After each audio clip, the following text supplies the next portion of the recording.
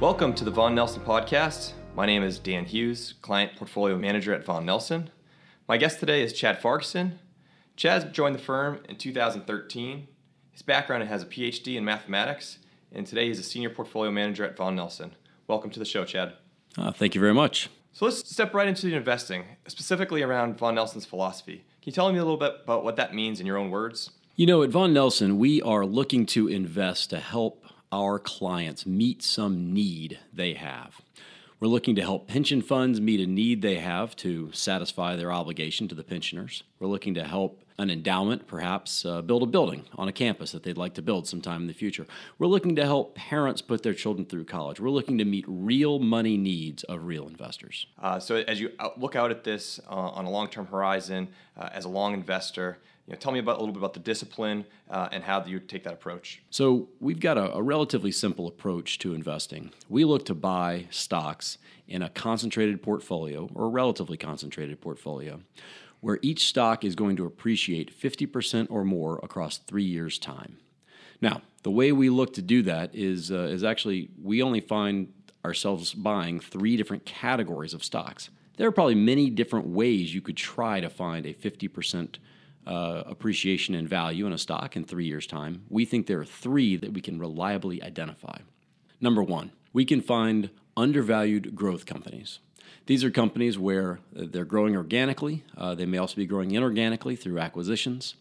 And for whatever reason, the market today doesn't properly value that growth. We can pick those companies up at a discount to their intrinsic value and then hold them until the market actually properly values them. The second is through buying an undervalued asset company. This is a company that owns a set of underlying assets, say factories or ships or other means of production, that for whatever reason are currently selling at 50 cents on the dollar. And we can buy those companies when we see the catalyst that will get those values re-rated back closer to $1 on the dollar. Third way we can find companies, undervalued dividend companies. Companies which have a double-digit dividend plus some appreciation in the underlying book value. That 10+% dividend plus, say, 4 or 5% appreciation of the book value gets us 15% per year, which if you do the math, 3 years in a row, that gets you 50% return.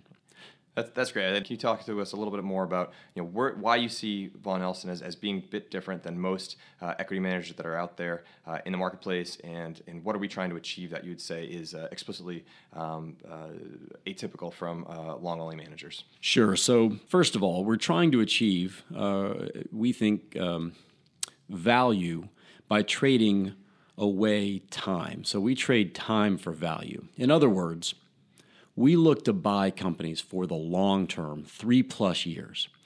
What we find today as we study the market is there are people creating value on the very, very short term. There are flash boys and arbitrageurs that have super fast computers that can create value at the millisecond level. They do it. We definitely do not do that.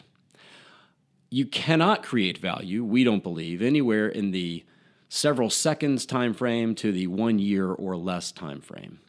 But once you get out to multiple years, 2 years, 3 years, and beyond, again, today the academics will tell you and our practical experience will tell you that if we're investing for 3+ years, we're very different. There are very few firms that are investing like we are, and we can actually create value there. So we think we're very differentiated in investing for 3 or more years at a time in each of the companies we invest in. And doing that in a way, as we described earlier, in a discipline that allows us to identify why we want to hold those companies for 3 or more years and then be able to hold them through the ups and downs. If you can hold through those ups and downs, that's a very differentiated approach.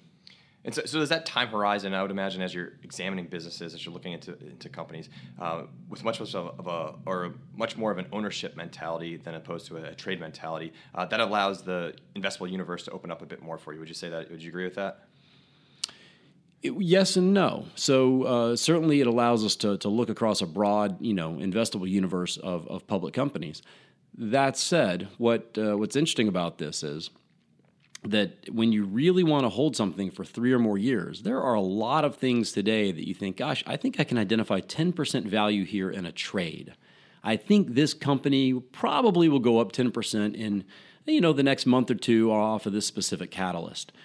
We never buy on that basis. So what we find is actually interesting is it allows us to, in many ways, focus and slim down while we have the entire investable universe there of all public companies, it allows us to focus and slim down the ones that we actually want to buy. So you said something else interesting, I thought, was trading time for value, right? And as you wrap this 3-year, 36-month window around a potential investment, clearly over any period of time of that length, there's going to be some type of macro influence that is driving the market in one direction or another, or in this or certain magnitude. Can we talk a little bit about how, as a bottom-up fundamental investor, the macro influences your perspective? Absolutely. So there are a number of examples you can come up with, but let me just give you a couple of simple ones to make sure you understand the idea of why you have to be thinking of the macro, even if you're a fundamental investor. So for example, if you wanted to own a good building products company and you thought, I've found the best building products company in the world, and they have all of the ability to gain share and to grow their margin and to grow their cash flows here, and you were looking at that company back in 2006, if you were ignoring the cracks in the housing market, the macro signs that began to be available to you back then, that began to be pointed out by the astute observers, if you ignored those signs, you could have invested in that building products company and ridden it all the way down as housing busted. The macro environment of housing overall just completely swamped any micro fundamental bottom-up value that building products company had. That company still existed. It probably, if it had a good balance sheet, rode its way through that housing bust of 2007 and 8, and yet the value that you were hoping to achieve with that company would not have been there maybe until even now. So knowing the company really well, knowing management, knowing exactly what they're going to do, all fantastic, all absolutely required as a bottom-up fundamental investor, but it is also required to understand what else is going on in the macro world, because it can swamp all the micro company-specific value you may find. You described 3 categories of names that you look to identify, right, as an undervalued growth, undervalued assets, undervalued dividends. For you, does macro influence the way that you look at one of these 3 buckets? Do you have a lean or a preference into any of the 3? Is one of the 3 easier to find than any of the others? That's a great question. So certainly there are times when the macro environment influences which of those are easier or harder to find. Again, if you go back, let's rewind the clock. Let's go back to 2005, 2006. Henry Kravis defined that time as the golden age of private equity. Well, as the golden age of private equity, that actually meant something to what was available in the investing universe. It was almost impossible at that time to find undervalued assets in public companies. If there was an undervalued asset in a public company, a private equity firm was already levering it up or planning to lever it up and purchase it and take it private. So at that time, the macro environment, that is the macro credit environment, made it incredibly difficult to find one type, an undervalued asset. On the other hand, shockingly, it made it actually kind of easy to find a number of undervalued growers at the time. They were not being bid up in the same way by the private equity buyers, and hence they were much more available to us as long-only, long-term value equity players. So certainly that macro environment can influence which of those businesses are more or less available to you at a time. Going almost the complete opposite, if you go through the fiscal crisis and come into the, say, 2010, 2011 timeframe, suddenly banks were abundantly available, and banks were selling at or below tangible book value, which they hadn't been anywhere close to just 3 years prior. And so you could now go buy a bank at even 80 cents on the dollar of tangible book value and feel very good about your possibility of getting that re-rated up to $1 and more of tangible book value and growing that book value as the economy was growing again.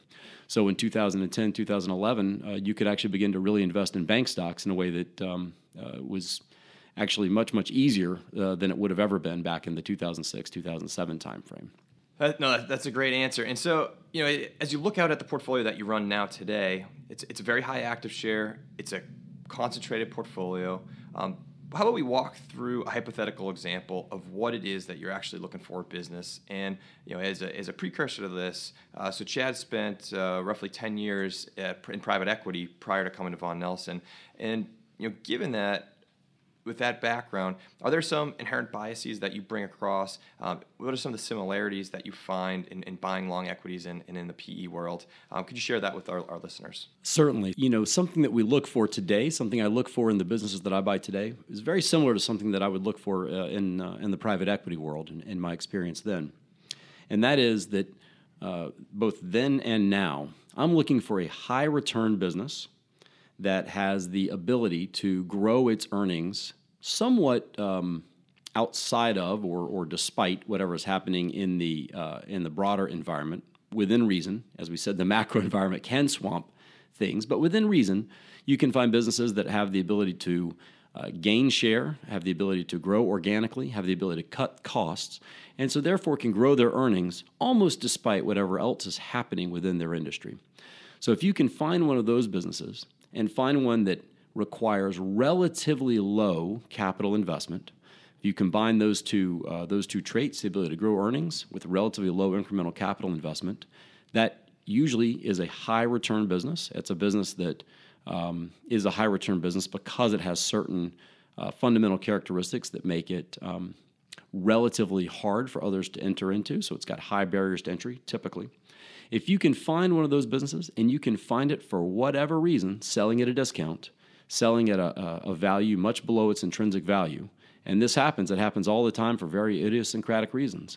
If you can find one of those businesses, that's what you want to own. That's the same look that we had when I was in private equity for a decade.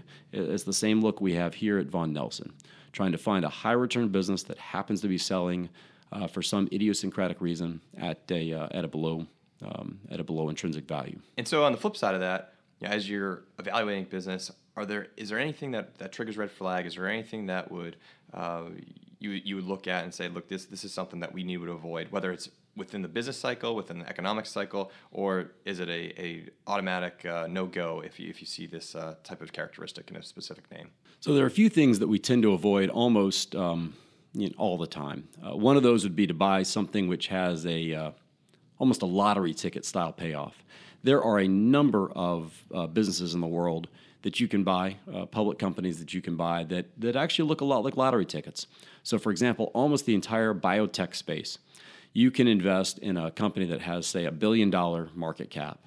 And if it happens to work, if the molecule they are investing in and investigating happens to work, then you can score 10 times, 20 times your money. On the other hand, if it doesn't happen to work, as is the case 15, 20 times more often than working, you get nothing back. You lose pretty much all of your investment. And that's a lottery ticket. And this is something which is virtually impossible to tell through any conversation with management teams, impossible to tell reading through a 10K, nearly impossible to tell through any type of financial model. This is just a business that you cannot possibly predict, never mind predict over a multiple-year time frame. That's exactly right. Now, there will be scientists out there who tell you that they have a proprietary edge and they understand exactly what this molecule will do. And frankly, if they did, they would probably have gone ahead and found this molecule themselves or been able to somehow identify it ahead of time. It turns out even the very best scientists have a very hard time with these sort of sciencey based biotechs really understanding what's going to happen. That's exactly right. No matter how much research you do, you just can't know. Or I mentioned at the beginning of this conversation that you have a PhD in mathematics. I think most folks looking at investment strategies typically would associate a PhD in mathematics with quantitative investing as opposed to research-based fundamental investing. With this as your background, does it skew or does it bring any additional tools as you're evaluating business, whether it's through the screening process or it's how you map out a business? Talk a little bit about how your background infiltrates the process of looking through businesses today. I think my doctorate in math influences me mostly by two things. One, in order to follow that path, that requires a certain level of discipline. And as we talked about earlier, investing at Vaughan Nelson requires an extreme amount of discipline. And I think just learning that, having that discipline over time, both in my academic career and now here at Vaughan Nelson, that's all kind of part and parcel of the same thing. I think the second is that in math in particular, math is it's a very deductive process. And so in math, you start from a few fundamental principles, and from there you build up more and more and more facts and what we'd call theorems in math. And as you put those facts and theorems in place, you build a larger and larger understanding of what's possible in the mathematical world. In the very same way, within the investing world, I come at it with a very few set of principles that I want to understand. Number one, cash. Cash is king. Cash matters. Number two, business structure and industry structure matter. And number three, the way that a management team and a company is organized allows it to live within an industry structure and generate or not generate cash.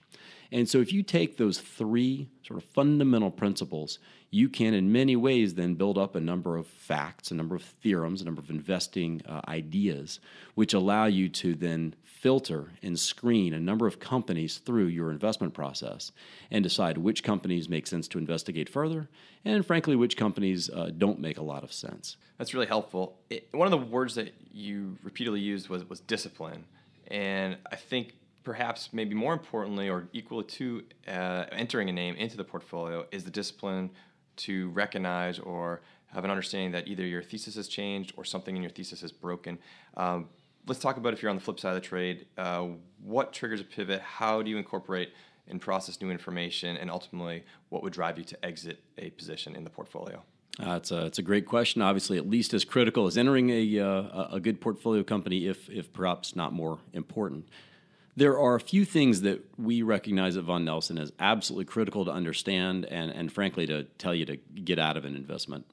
One of them is if you get good competition. So you're running with a great management team. You think you've got a portfolio company that you think really understands what's happening in an industry, and Amazon steps in and decides to compete in that industry. At that moment, it is wisest probably to step out. Not to say that Amazon's going to kill every business, but that's good competition. That's good for your consumer. That's not good for your small business. That's exactly right. Another key signal is getting bad management. There can be very, very good companies out there, companies which have had years' worth of stellar outsized returns. The CEO may turn over, maybe 2 or 3 of the executive suite all turn over at the same time, and new management steps in.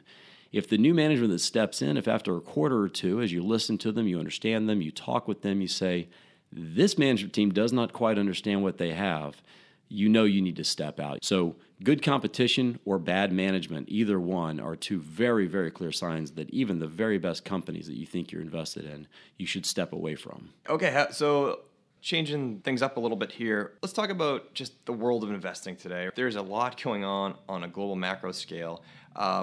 What excites you? There is so much happening today. There is so much change in the world that it's just fantastically fun to come in every day and understand what's changing, what changed yesterday, what changed last night, and see the world as it continues to evolve. As an example, renewable energy. People have been talking about windmills and been talking about solar for a long time. These things have been talked about as pet projects, as little things that someday might make a difference in the world. They're making a difference in the world right now today. Renewable energy, it's real, it's here, it's economic, it's making a major difference in the world. I've seen in some region of the United States, renewable energy is now on cost is now on par with bioenergy. So pretty fascinating. It's exactly right. So the fact that now solar can compete with fossil fuels is amazing. It's unbelievable. That's just one among many changes in the world. Artificial intelligence is another. Artificial intelligence is allowing certain things to happen that you could never have done before.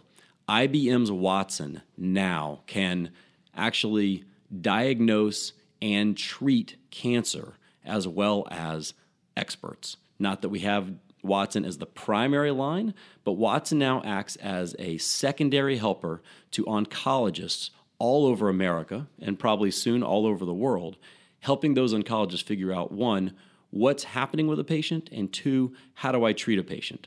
Oncologists no longer have the ability to actually keep up with all the new research coming out every single day. Watson can. That level of AI is fundamentally changing what's happening in the world. A third, and we've heard about this, I think, for a long time coming, it's now happening, autonomous driving.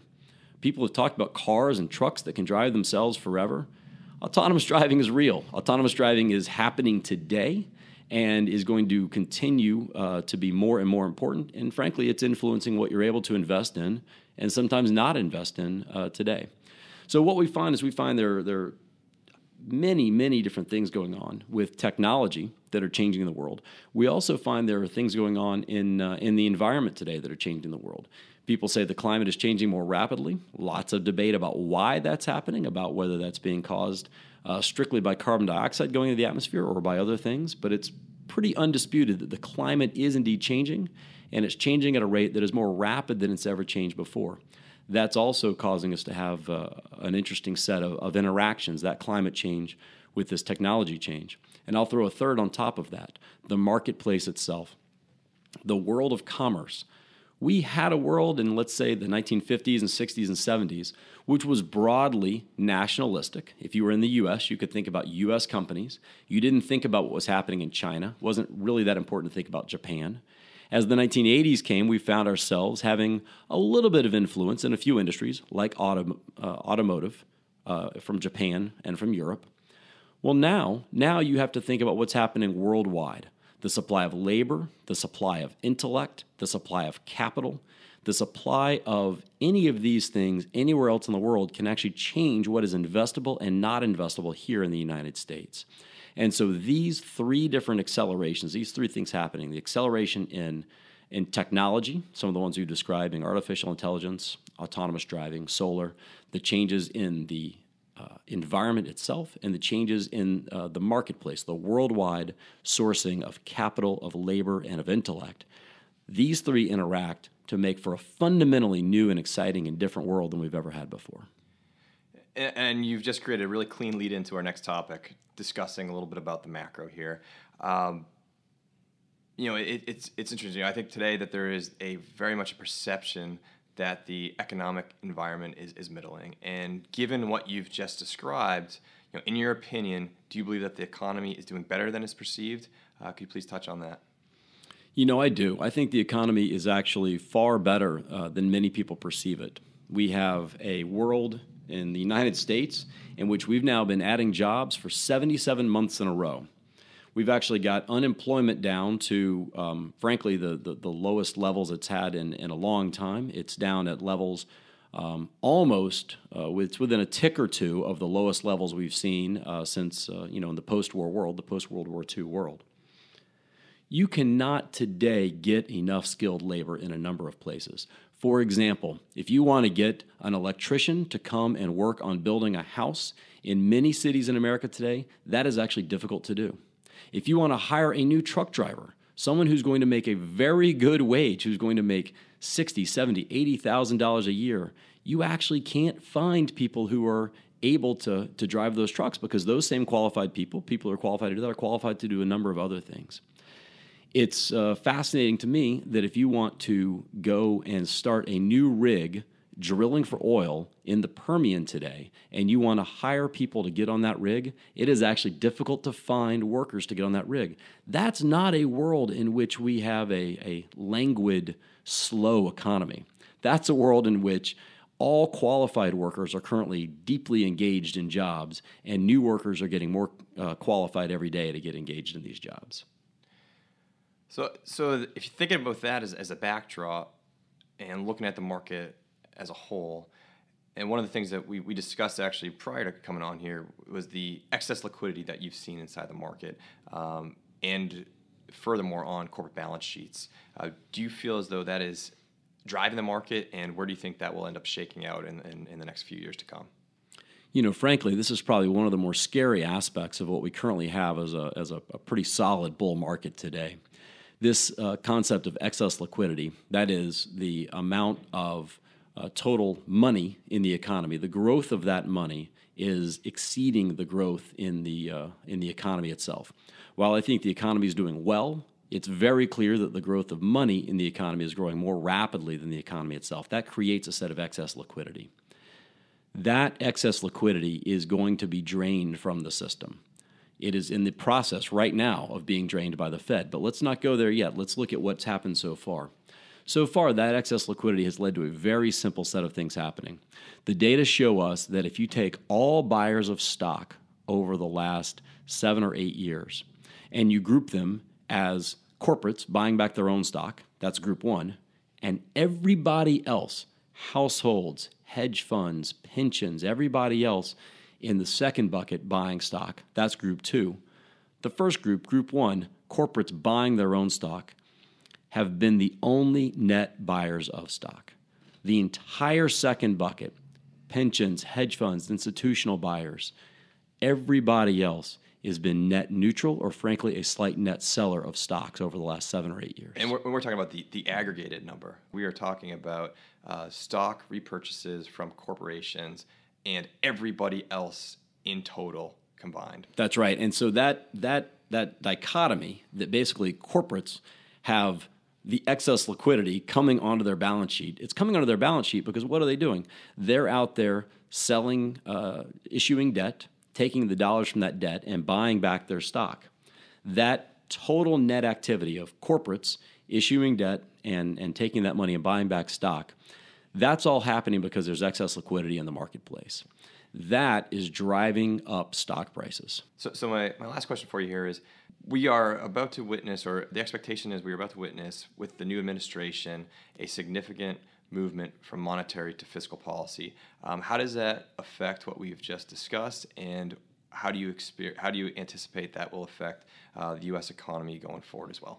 That's a great question. So what I've just described, this concept that there's excess liquidity in the world, that is by design. That is exactly what the U.S. Fed and, frankly, the other central banks around the world wanted to have.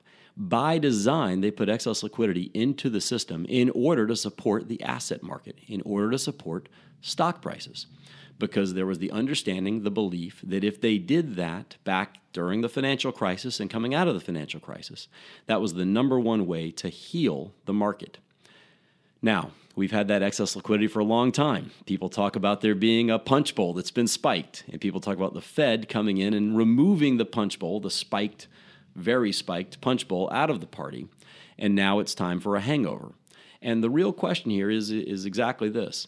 This changeover, this handover from monetary policy to fiscal policy, can we do that smoothly? Can we take the baton and hand it from the runner, which is monetary policy, which has been this spiked punch bowl? Can we hand that baton to fiscal policy? Can the federal government, for example, spend enough dollars in infrastructure? Can the federal government choose to change the tax rate in such a way? Can the federal government set a number of incentives out in such a way? Can they do any of these things or a number of other things in such a way to continue to push the economy forward, but without all this excess monetary policy out there helping along? That's a big, big open question. And frankly, that I think will be the question that drives the stock market from here through, let's say, 2020. So the ups and downs that we see from today, frankly, throughout the balance of, say, the Donald Trump term as president, will be very much driven by the answer to this question of what's going to happen with this handover between monetary to fiscal policy. Chad, very insightful conversation today. Before I let you go, one last piece. For any of our listeners out there, I always like to find out if there's any books, podcasts, websites, anything that you've seen or read or looked at or listened to of late that you think other folks on the other side of this podcast might be interested in taking a look at. So certainly one of the books that's been influencing my thinking is the newest book by Thomas Friedman. It's called Thank You for Being Late. I described a little bit of his thesis earlier in some of the things I was saying. It very well comports with the way we see the world, and I would encourage you to go out and take a look at Thank You for Being Late. I think you'll find it quite insightful. Thank you very much, and thank you for our guest today, Chad Farguson. Thank you very much. Important information. The analysis and opinions referenced herein represent the subjective views of Daniel Hughes and Chad Farguson from March 21st, 2017. They are subject to change at any time based on market and other conditions. There can be no assurance that developments will transpire as forecasted. Actual results may vary. Past performance is no guarantee of future results. Any reference to specific securities, sectors, or markets within this material does not constitute investment advice or a recommendation or an offer to buy or to sell any security or an offer of services. This communication is for information only and is intended for investment professional use only. This material may not be distributed, published, or reproduced in whole or in part. Although Natixis Global Asset Management believes the information provided in this material to be reliable, it does not guarantee the accuracy, adequacy, or completeness of such information. Provided by NGAM Distribution, LP, 399 Boylston Street, Boston, Massachusetts, 02116. Pod 950417. Adtrax 176508711. Expires 4/30/2018.